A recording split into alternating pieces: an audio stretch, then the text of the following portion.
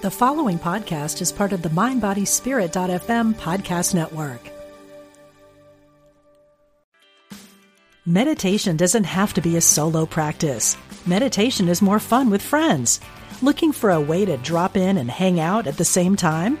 Join us online at Omega Institute for a meditation party with self-proclaimed meditation nerds Dan Harris, host of the 10% Happier podcast, Sabene Selassie, and Jeff Warren. This 3-day retreat will stream live from Omega's Hudson Valley campus May 17th to 19th. Don't miss the party. Reserve your spot at eomega.org/party today.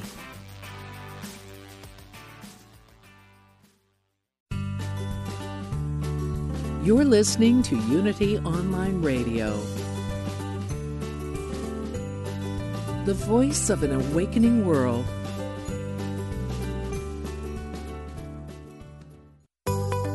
This program is brought to you by Spirited Sea Travel.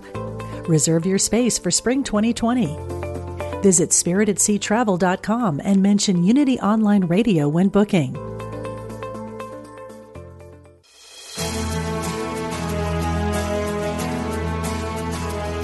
Are you ready to create a life that's intentional and dynamic?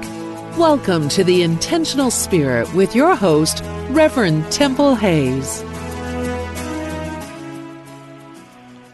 And welcome, everyone, and thank you so much for being an intentional spirit. And we would absolutely love it for you to join us on Spirit at Sea Travel. We're joining with Unity of Houston in March, and all the information is on the website. Wow, love being here on this show, Intentional Spirit, because we have the opportunity that we talk with people of wisdom, the sages, through the years, that offer insight or practical application or ways of being that allow us to continue to step into the journey of our soul. One of the things I say so often is people, in my own humble opinion, spend so much time seeking their purpose when to understand you are the purpose. And understanding what your soul came here to do means everything. So, boy, we have brought an expert in today. Her name is Linda Moonrabbit Flotsneck, and she is with us, and her specialty is astrology. Linda, welcome to our show today. And good day to you, too.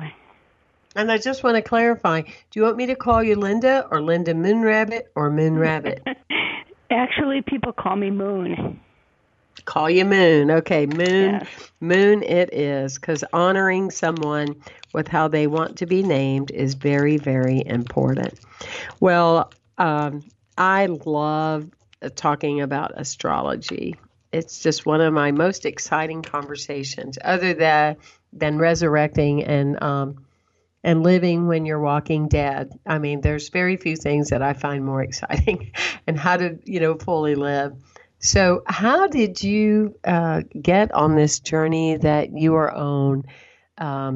When you were born, were you chosen in a tribe, or how did you discover that this is of your interest and this is what you're passionate about? Well, it actually took me until college.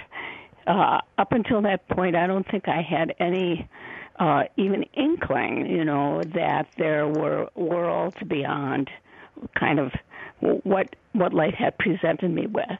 But I was lucky enough in college to be introduced to somebody who was studying to be an astrologer, another college student.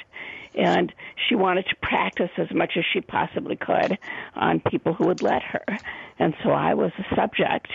And she did, maybe it was a 20 or 30-minute little session for me at the university where we both went. And quite a few of the things she said I thought could have applied to anybody, but there was 2 or 3 minutes of something that she told me that was so beyond accurate that it really completely made me stop and think, oh my God, there's something bigger here that I have to understand. And so after our little time together, I went to the public library to see if they had any remember, should books. we explain to people what that is? Wow, we used to go there for hours, didn't we? Oh my gosh. And anyway. a book in the library about astrology, which actually was a pretty decent book. And then I did find what was called, I think, a metaphysical bookstore, where I was able to get more astrology books. And it started me on a journey that really, getting on 42, 43 years later, I tell people it's never been boring even for one moment. It's absolutely fascinating. If I may, I'd like to share a couple of stories with you. One is that as a teenager, I was going with a bunch of friends, and they were going to get tattoos. Well, shall I say, in the 70s and going into the 80s, that's not really, they weren't popular like they are now. Right. And so I had too many beers in the bar next door and decided, well, I'd get a tattoo too. And so I got a tattoo of a little moon and star. And it's very tiny, about the size of a dime, not quite the size of a quarter. So it's kind of subtle. But oh my gosh, my Southern Baptist family had a fit that I had this on my arm. And my aunt said, do you know that that's like a sign of the Islamic flag? And I'm like, what? I mean, I just love the moon and star. Fast track to many years later, a man contacted a company, and what they do is they tell the company the day you were born. And from the day you were born, you get this beautiful framed image of how the stars were aligned and, the galaxy and all of this stuff. Guess what mine was? Moon and the star. The moon and the star. And I went, oh, that's what that was. So it's very intuitive. I find it so fascinating in how it all works together. And you're so right. So it just changed your life. Did you go into being an astrologer right away, or did it kind of take shape through the years? I read some books, and I started practicing on my friends, probably a little prematurely. But then a couple years later, I found out about a month-long intensive in California, which is, of course, a hotbed of astrology. And it even was back in the late 70s, kind of more than where I lived, the Twin Cities. And so, she took a payment plan. I didn't have very much money, and I made my way out there for a month and studied with, her name was Zipporah Dobbins, a brilliant woman with 3 or 4 PhDs who had decided that astrology was really kind of much more of a unified and coherent worldview than, what she'd studied in anthropology or philosophy or any of the other things that she had been studying. And so it really was after I completed her course that I decided, okay, I'm going to hang out my shingle and do this full time. And you've been doing it ever since? I have been doing it ever since. Yep. So, yes, that's many, many years of, people will often say to me, is my horoscope, is it special? And I think in the beginning I used to think that there were kind of special horoscopes. And let me just say that horoscopes are really like snowflakes, so every single one of them is different. But now that I've seen so many of them, I don't know that any of them are really that special. I mean, they're all special, but I think, it's a very, very unique kind of insight into the makeup of a human being. Oh, absolutely. I have never really understood why everybody wouldn't have at their beck and call, or as part of their contacts, if you will, an astrologer. I had used the same astrologer for the past 14 years, and she died last August. And I think of her often, like, wow, I would be calling her like right now. To me, it's such a level of guidance And I guess if we were to define it for people that might think it's woo woo, or like, oh, it's outside forces, or whatever, it's like, well, so is a map and you're driving your car. So is GPS. I mean, that is an outside system that you use to get yourself from one place to the other. So why, with intelligence and common sense, would we not want to have an astrologer work with the other elements, because they do make a difference? Mercury in retrograde is one of the more famous, well-known ones, or more common. Right. But anybody that's in tune with life must get that that's not a time when you start a new project, or you don't do that when the moon is void of course, or you prefer not to schedule things then. And it's just pretty simple common sense, really. And I think most people are aware of the fact that the full moon, it changes the tides, and our bodies are primarily made out of water. So how could we not be affected by the universe that we live in? That's the part that is hard for me to understand, where people would dismiss astrology because, it's something that seems so remote, and yet we live on a planet that's part of a solar system, and everything's moving in this very kind of synchronous and predictable way. And how could we not be part of something larger than ourselves? Absolutely, So absolutely. Well, there's that dimension of people wanting to control things from a box way of thinking, because farmers, Aborigines, the beginning days of life in cultures were all about aligning with the stars and the seasons, and how could you throw away something that's so effective, knowing that it works? Yeah, I'm with you. And the universe just agreed with me, because we just had a big, like, the skies opened up. I don't know if you can hear it in the background, but it's boom, boom, boom, boom, boom, boom, boom. A lot of thunder going on, going, yes, yes, yes. Have moon keep talking. Yes. So, yes, astrology has been a very rewarding way to spend my working hours, getting to know so many different people and accumulate so many different stories, and kind of watch people as they evolve, given the map that they start out with. And when you're a trine, is there a such thing as a triple trine? Because that's how I heard it. Or is it simply you're a trine? Well, I never heard that. You might have a trine in your chart, but right. I never heard somebody say you're a trine. Right, a trine in your chart. So could you be a triple trine, or would you simply be a trine? I don't think there'd be a triple one. You can be there's a very, very interesting pattern that looks like a Star of David, where people are born with two trines that show up in the center of the chart as the Star of David. That's very, very unusual. Mm-hmm. But I don't know how much you've studied this, Temple, but astrologers used to think that trines were the best things ever, because they make life easy, and they're associated with, I would say, a certain amount of good karma from previous incarnations.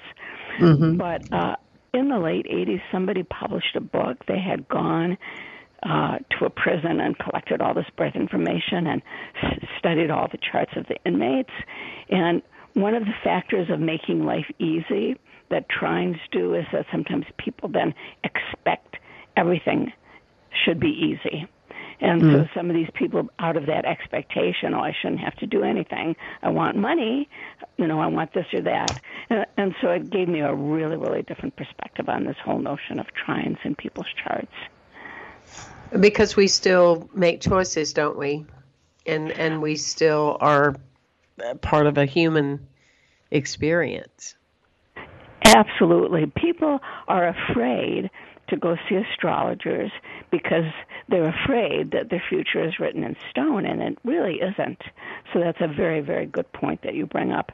In every particular kind of planetary activity, there's a whole range of experiences and events, and I think of them as uses for the energy.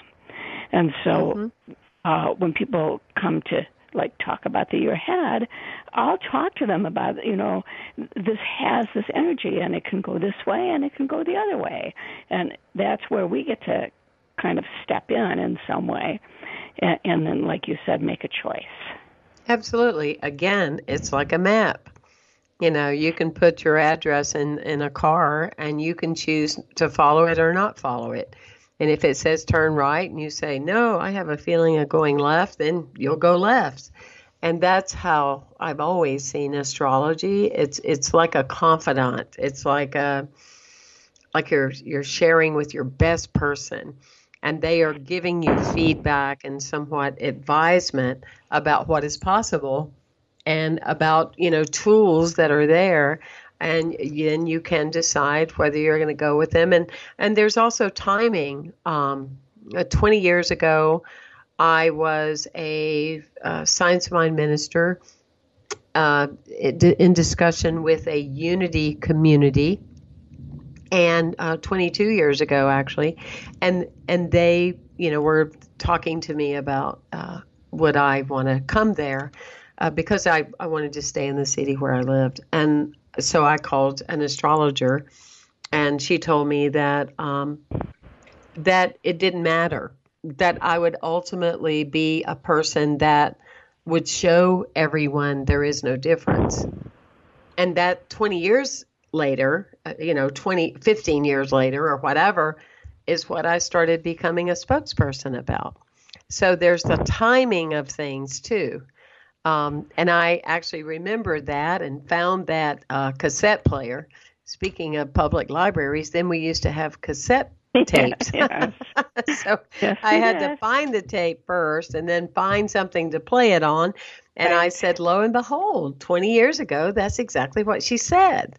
Exactly that what I'm living now. So I can't say enough about it. I love it. And I can't imagine anyone not taking advantage of it. And yet, as well as I do, because I'm a shamanic practitioner, and there are all different types representing the understanding and the teaching and the learning. So thank you for representing the field with integrity. Not everybody can or does in any field. So that's what I would say to our listening audience. If you didn't have a good experience with an astrologer along the way, it's not astrology. It could have been the person doing it. Give it another chance. And, over the time that I've been in astrology, we've developed organizations that train people and then certify people and kind of weed out, the people who really are not capable, let's say. Okay, so if you're out there looking for somebody to do a horoscope for you and you're just not certain, almost everybody who is a bona fide practitioner will have a website. And on their website, they'll talk about their qualifications and they'll talk about their certifications. And, when I started, it was really, I think of it as the Wild West. Anybody could hang up a sign anywhere and say they did astrology. And even now, people publish those columns in the newspapers or magazines, and they're not really astrologers. They're just people making stuff up. And so you do have to be careful when you're looking for a practitioner, because there are people who will claim that they're using astrology, but they really are using, I don't know what. Something that absolutely. Like a lot of people use the term that they're a shaman when they went to a weekend retreat, and this does a huge disservice to the movement itself, because unless you're born in a tribe or handpicked, you're not really a shaman. You're a shamanic practitioner. So, absolutely, I totally agree. And speaking on website and credentials, please go to Moon's website. It's astrologybymoonrabbit.com. Astrologybymoonrabbit.com. And you can look at her services, her blog, her schedule, and traveling, and get to know her and get an alignment of what is possible for your life. Well, I know one of the early fascinations for me a long time ago was having my natal chart. What is a natal chart, Moon, and why is it important or significant to a person's life? So I think of it as kind of a blueprint, or we can use your analogy of a map. The idea behind the birth chart is that when we take our first breath, our soul kind of agrees to a certain amount of this vast life experience. And every soul that comes in, every person that comes in, has this very unique life's journey that is spelled out in that birth chart. So we'll talk about not just qualities of personality or qualities of character, but it will also talk about capabilities, abilities, and then like lifelong struggles. And so if you are of the mindset that we all come here to learn and grow and evolve, the birth chart is a really like amazing vehicle in terms of gathering information about that. And I have two children, and of course, I did their birth charts, and I think anybody who has children, it's like imperative that you have their birth chart, because it was able to give me information that really changed, I think, how I parented them, because I understood them in a way that I might not have not having that information. So if I could give one little example. We have a lot of time, so Okay. Just don't ask. You're here to share what you're about. So go ahead, please. So, okay. So, one of my daughters has a lot of Scorpio energy, and Scorpio energy is really misunderstood because the basis of it is about transforming oneself, and unfortunately, what I think of as popular astrology, it's kind of taken more, I don't know, just to make it more interesting, they've taken aspects of various signs and they've kind of turned them a little bit. So if you just read popular magazines or anything like that, Scorpios come off as being these kind of maybe nasty or vindictive or, power-hungry kinds of signs. But Scorpio is really a sign of self-mastery. So when my daughter was growing up, like all children, stuff would make her mad and, other people would really upset her, which is, of course, a normal part of life. And I knew because of this aspect from her chart that if she could learn that you can't change other people, but you can change yourself, that it would give her a really huge head start in life. And so, things would come up, and I just kind of had my little mantra, you can't really change other people. You can only change how you think about the situation or, whatever I could in terms of guidance.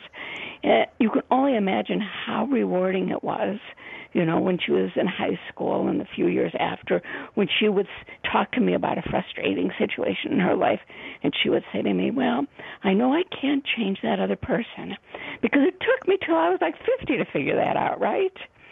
And here she was, a young adult with that piece of knowledge in her hand.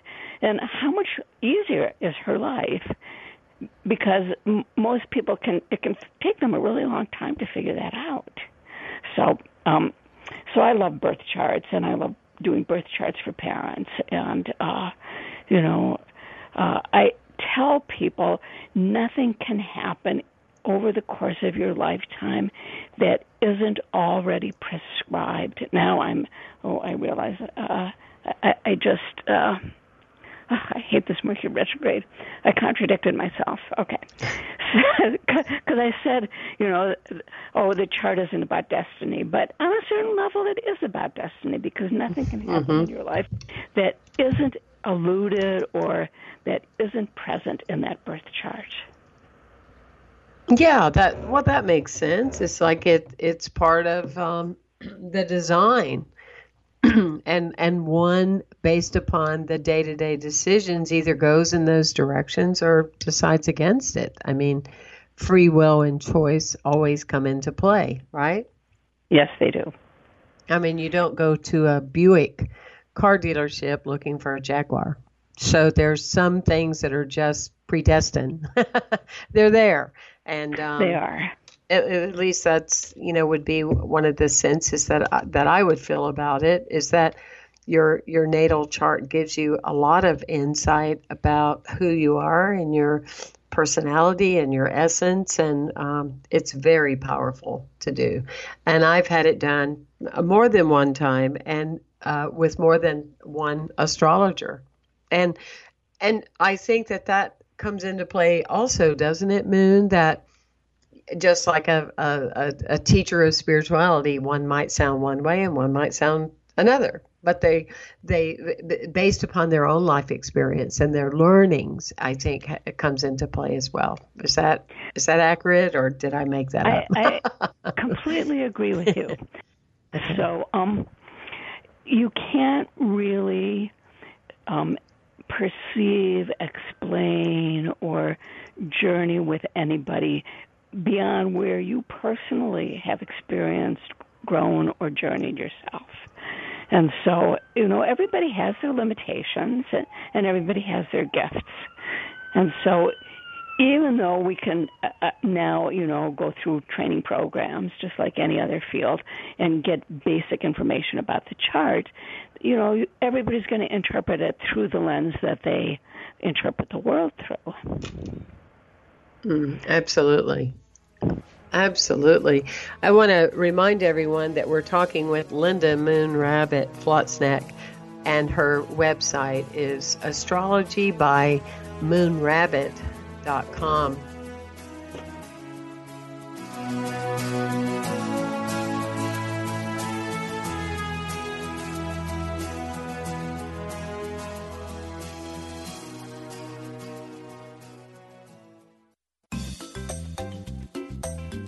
You're listening to Unity Online Radio, the voice of an awakening world.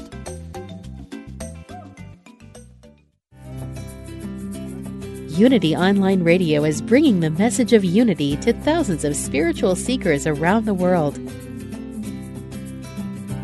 If you enjoy our programming, we invite you to support it by visiting unityonlineradio.org and clicking on Donate Now. Help us continue to provide inspiring content to everyone. Thank you for your support. Here's a Unity Mindful Moment by Ed McShane, a coach for your heart. When you are compassionate toward another person, you will be happier, scientifically proven. However, being compassionate has a prerequisite. Give the other person the benefit of the doubt. So to achieve a nearly instantaneous state of compassion, follow these 3 steps. First, take a deep breath. You feel conflict, annoyance, upset? Breathe. It takes a little time to train yourself, but in time it will be reflexive. Secondly, offer a blessing and a statement of forgiveness to whomever upsets you. Bless their hearts. They probably started off the day badly is an excellent way to reset your offering the benefit of the doubt and bringing your compassion to the front of your heart. Then breathe again and say the following: I hope they're going to find a little peace today. The benefit of the doubt precedes compassion. To find out more about A Coach for Your Heart, visit acoachforyourheart.com. What if you could start each day with a positive outlook, remembering you are a divine expression of God? Daily Word is a booklet of daily devotionals offering positivity that's downright contagious. With a print subscription or by email, you can pause to reflect on how to practice spirituality in your human experience. Reading Daily Word takes about a minute a day, so you can feel uplifted every morning. Visit dailyword.com to subscribe. Follow UnityOnlineRadio.org on Facebook, Twitter, and Instagram, and stay up to date with everything Unity. Become a fan by clicking the like button. You can join in with a Facebook Live event or just like and share our inspirational messages and posts. Be the first to find out about any big special guests on the radio, giveaways, or events at Unity Village. Make sure you leave any questions or comments about Unity programming. We want to hear from you. Learn how to break away from self-limiting beliefs and get some support with TJ Woodward and the Conscious Being Radio Show every Wednesday at 4 p.m. Central. A recovery specialist, author, inspirational speaker, and coach, TJ will share practical tools and life strategies to help you overcome your fears and learn to awaken to your true nature. Join the show with your questions and comments and get the support you need to move forward fearlessly. TJ is here to help every Wednesday on UnityOnlineRadio.org. Experience Everyday Peace with Dr. Drayvon James every Monday at 4 p.m. Central here on Unity Online Radio. In today's busy world, it's easy to get overwhelmed and disconnected. Tune in to the show where... Welcome back to The Intentional Spirit with Reverend Temple Hayes.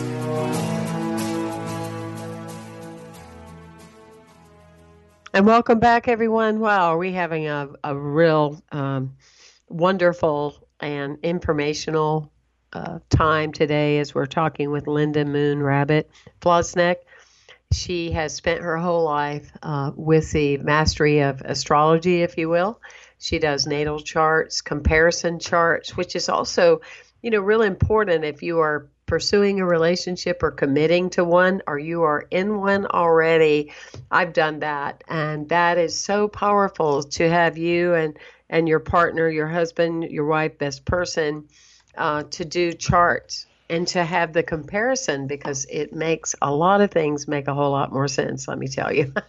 It moves you out into the psychology, and it helps you understand beyond the personality.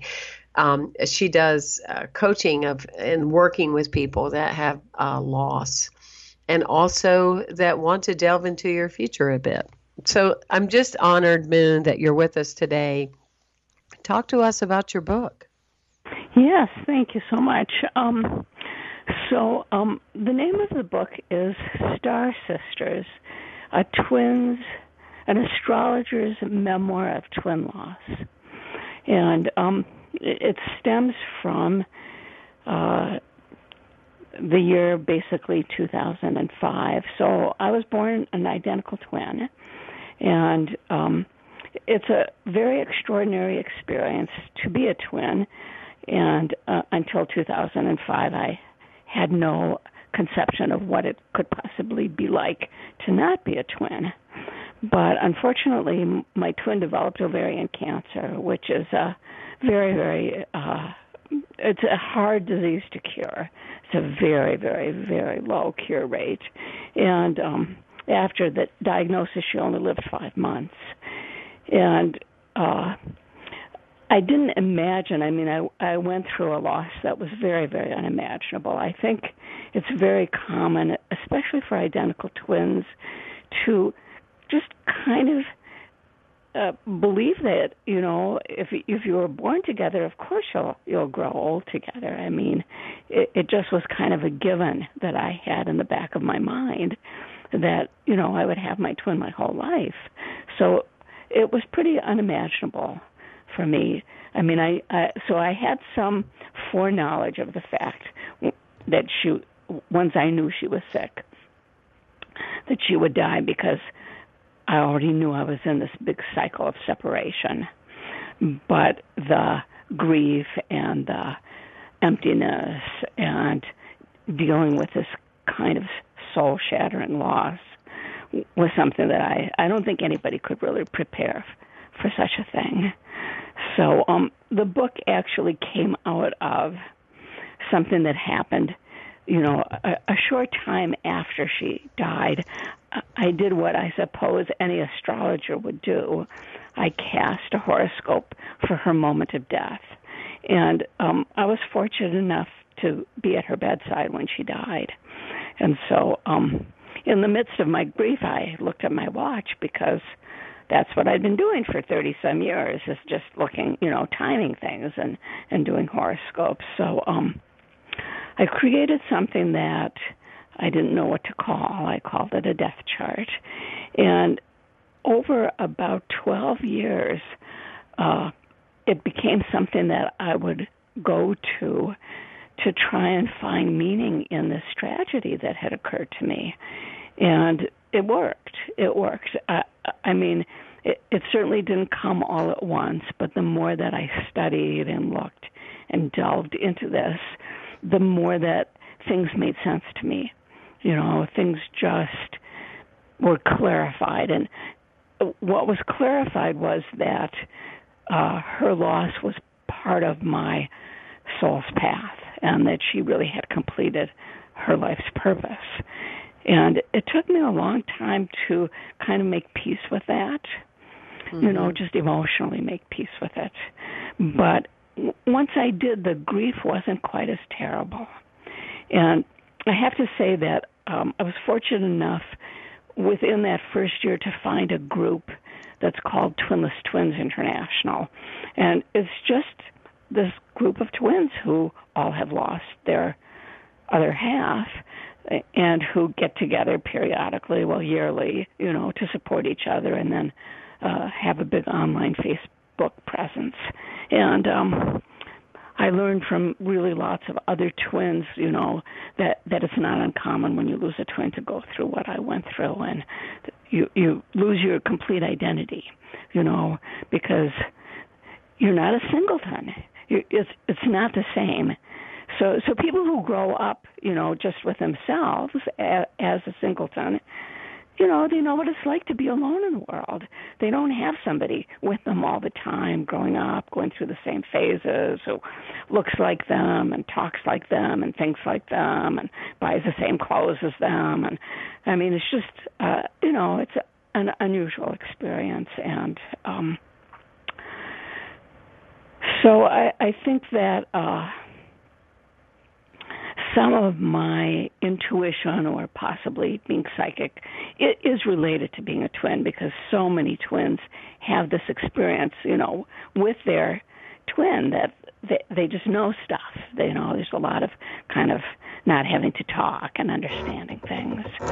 So I don't know if you know any twins, Temple, but it's pretty interesting to be a twin. Mm-hmm. Absolutely. I don't have... I really don't have experience with that. The closest thing is you're sharing without me, being into taking my own inventory, because I was just wanting to be present with you. The relatability I have is that along the way in my life, I met someone 10 years older than I was, who kind of reflected a lot of the essence that I saw myself either being then or being later. And then so I was 20 when we met, and she was 30. So when she died, that was, and I had a lot of death before then. You meet some people that they're 40 and 50 years old and never had anybody die in their lives. I'm not one of those people. Lots of people, great-grandparents, grandparents, and blah, blah, blah. But I just know how long it took to really recover from that loss, because I just thought I understand that people die, but I just felt like there was a plan for us, that never came into being. So I can't imagine what, just in that simple comparison, what it would have been like for you to have that big of a change. And what I enjoy about your authenticity is that you're still not trying to cloud or talk away the grief, which is so important. And especially now when we look at the levels of suicide and things like that, it's so important that people are owning their feelings. So thank you for that. Thank you for, all of that, and the process, and where you still are with it on some level or another. And no, I just can't imagine it. The only thing I could kind of, is it almost like when someone loses a limb, it still itches, or they still think they have it at times, or they wake up in the night and go to touch their leg and it's not there, and they go, oh yeah. I mean, it must be really intense as a twin. You know, what was really startling to me, so, you know, my twin was sick, and then she went into hospice, and so it was really, really clear, of course, that she was dying. And I said earlier, you know, I was there, and I felt this connection with her, but when her heart stopped beating, there was like this emptiness. I don't really know how to describe it. I mean, it was a very, very deep and very, very kind of dark kind of emptiness that opened up that I had never felt before. It was like this energetic, you know, missing, this energetic blankness where there'd always been something. So it was very kind of shocking to think energetically that even though she, you know, as she went through the dying process, she was in a coma, but I felt the connection while her heart was beating. And then when it stopped, it was almost like, you know, I don't want to be overly dramatic, but it was almost like the earth opened up. And I was swallowed into this very, very dark place where I could barely breathe. So yes, it was really, I think, very shocking. And I've learned from many other twins. I just had another twin tell me not that long ago that he was driving home from work, and he started feeling like really, really sick, nauseated and feverish, and he had to get out of the car, and he threw up, and it was just like this insane sensation. And when he got home, his mother was there, and his twin had just died. And so this is not between every set of twins, but it's very common between twins to have this really physical, you know, energetic connection that it's just there because you come from the same cells. I mean, come on, you know, you're part of each other. And so, yeah. So when she died, it was a very lonely period of time for me, and I feel very, very fortunate that, you know, I had so much support from my family and my community, and I found a really wonderful grief therapist, and, you know, so there was a lot of healing that was possible because of being in such a good environment for healing, and then the discovery of the death chart and my using what I knew from astrology as part of that process, you know, that really kind of sealed the deal, as you say. And how long ago, Moon, has that been? So yesterday was the 14th anniversary of her death. Oh, wow. Wow. Yeah. So about 2 years ago, I decided I would offer death charts for other people. I felt like I'd moved far along enough in my own healing that I would be able to actually be present and be objective and be helpful to people. And so because it had helped me so much, I thought, well, you know, why not see if I can help other people? And so now I've been doing death chart readings for people for a couple of years, and it's pretty amazing. You know, it's pretty amazing the change that I see from the beginning of the session till the end of the session, or sometimes it's the change that I hear because I'm doing it on the phone. But I prefer to do the readings, this kind of session, on Skype. So, yeah, I'm able to talk to people about kind of the larger purpose. So the death chart readings are for the people who are still alive. And, you know, we all wonder, I think, like, why did this happen, and why did it happen now? And a lot of people carry tremendous guilt. You know, I've just noticed, like, people will come in, and especially about their parents, that they didn't do enough, or they weren't there, or they'll just have some burden that they're carrying about, you know, the person's death. And that seems to be alleviated through the death chart readings, because often I can explain or see some kind of symbolism that will give them a different picture of why this is happening, why this has happened, and kind of where their path forward is taking them.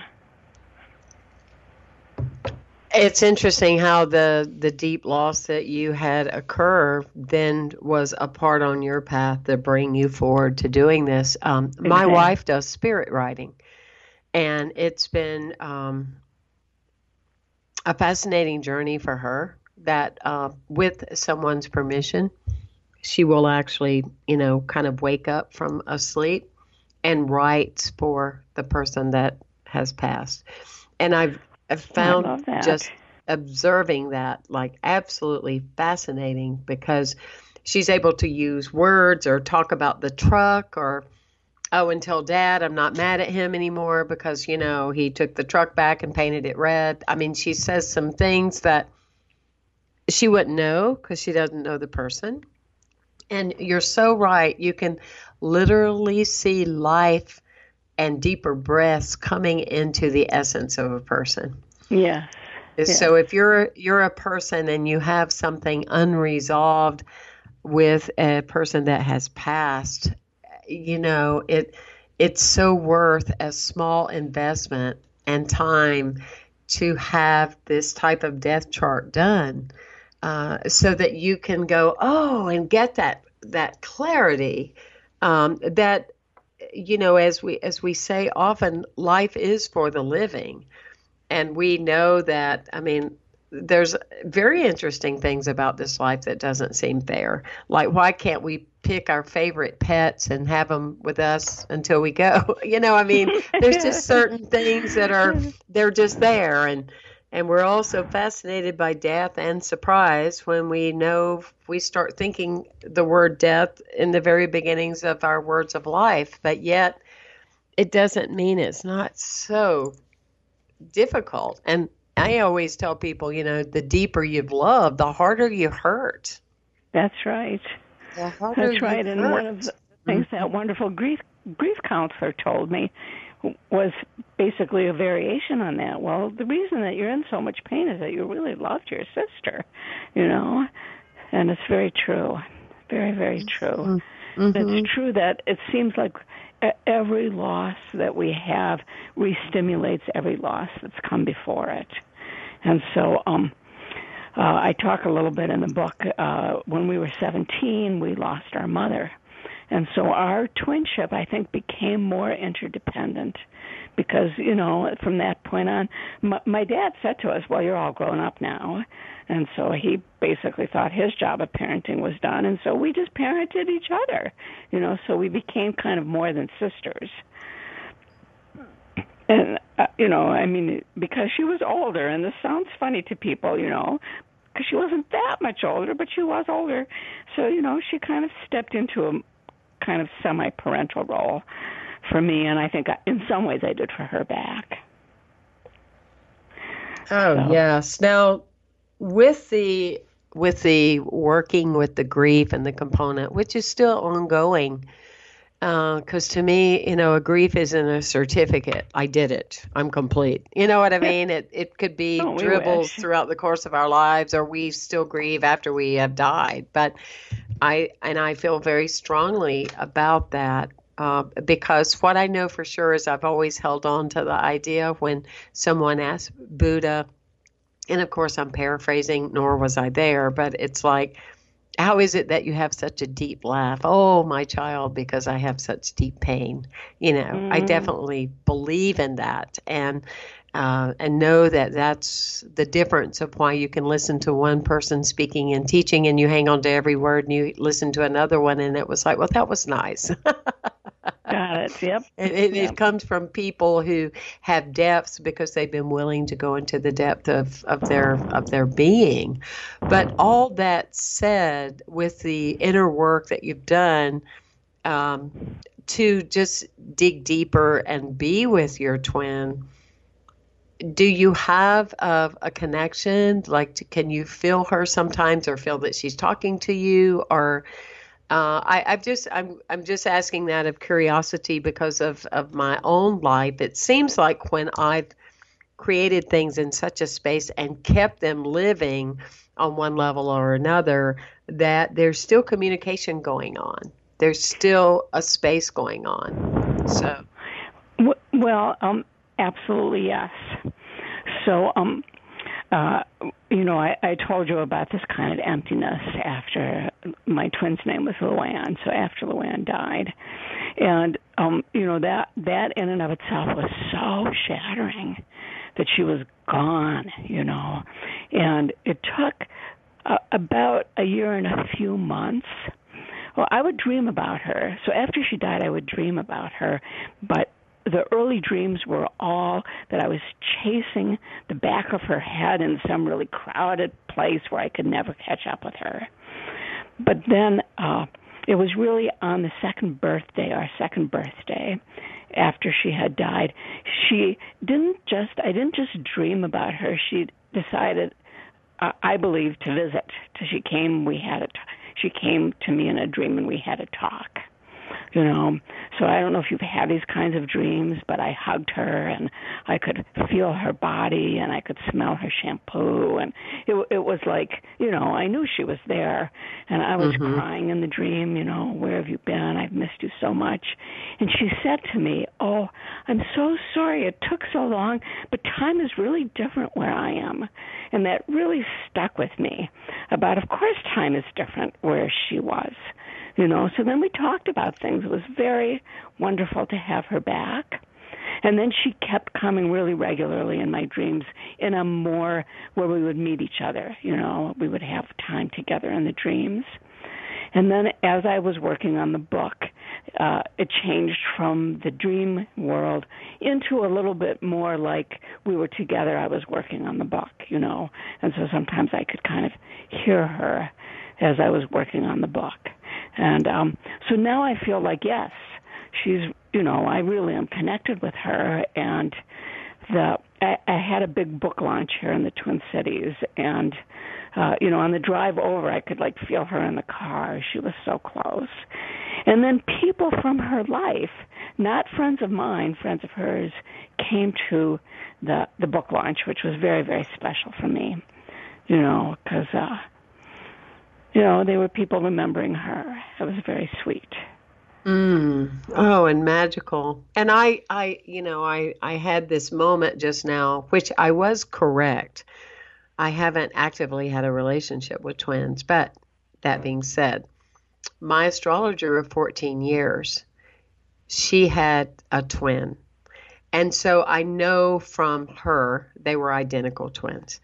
I know from hearing through the years about this person that I had never met, how close of a relationship. And I also know when the remaining twin was the remaining, and because her sister's death was so quick, and that kind of thing, that I think she really went through this thing herself of whether she wanted to be here or not, because they were the type of twins, if one had a cold, they could just call the other one had a cold, and, or something, they were feeling down, then they were feeling down, and, that kind of thing. What was your birthday? September 1st. What is your birthday? Not what was, excuse me. What is your birthday? September 1st. Why do you ask? September 1st. I just curious. I just something told me to ask, and so I asked. That's all. It's just an amazing journey, isn't it? This immense mystery that we call life. I'm so glad that you are putting this book out there, and even if you're listening and you go, well, I don't have a twin or no twins, people that are very connected with someone, or someone that is still delving in the throes of grief, and to be able to expand in that awareness and to get the book Star Sisters, it seems to me would be a wonderful advisable thing. Don't you think, Min? I think that the book is it's suited to anybody who is recovering from grief, not just for people who are twins.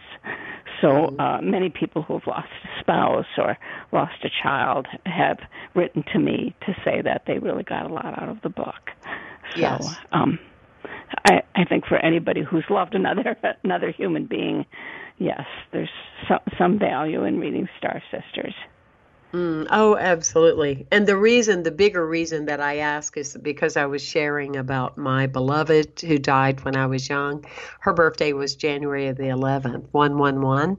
And so 111 show up in my life all the time. And Oh, yes. sometimes when somebody's sharing about a soul loss they've had, a couple of times when I've asked that, they had that same date of birth. And so Okay. that I was I just just like, had now the that one would, for I would the just first. drop my microphone if that were the case. But I was willing to go there.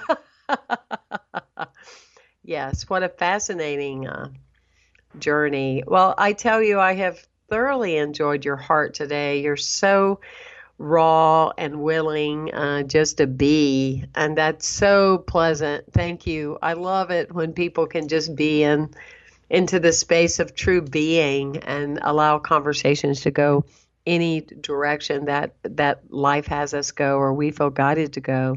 Is there anything in ending that you would like to say that we haven't said? Well, nothing very pressing. It's been very delightful to talk. So thank you. Hear that. You went away. Okay. You said nothing pressing. Nothing pressing. I just wanted to thank you, Temple. It was very enjoyable talking with you as well.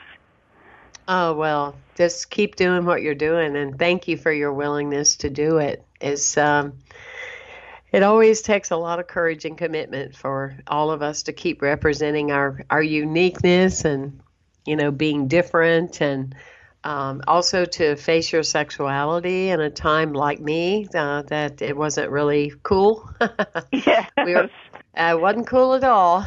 True, We are trailblazers, right? So that must have been in our charts that we were going to be trailblazers. Yes. Oh, keep living big. Everyone, we're talking to Linda Moon Rabbit Flossneck. Go to her website, astrologybymoonrabbit.com. If you enjoy these kind of conversations, please go to my website, templehayes.com. Contact me. Let me know other things you want to hear about or if you'd like to be on the show. And also follow us on firstunity.org. You can listen to various things that we do or follow us on social media. It's always a pleasure to be with all of you and your energetic presence, and thank you for your commitment to Unity Online Radio. We are committed to this beautiful world that we live in. Bless you, everyone, on this amazing journey we call life.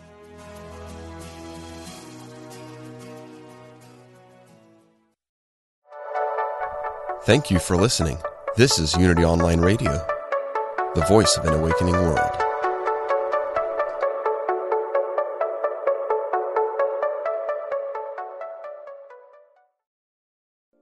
We spend a third of our lives sleeping and dreaming, yet most of us have no idea what goes on during that time.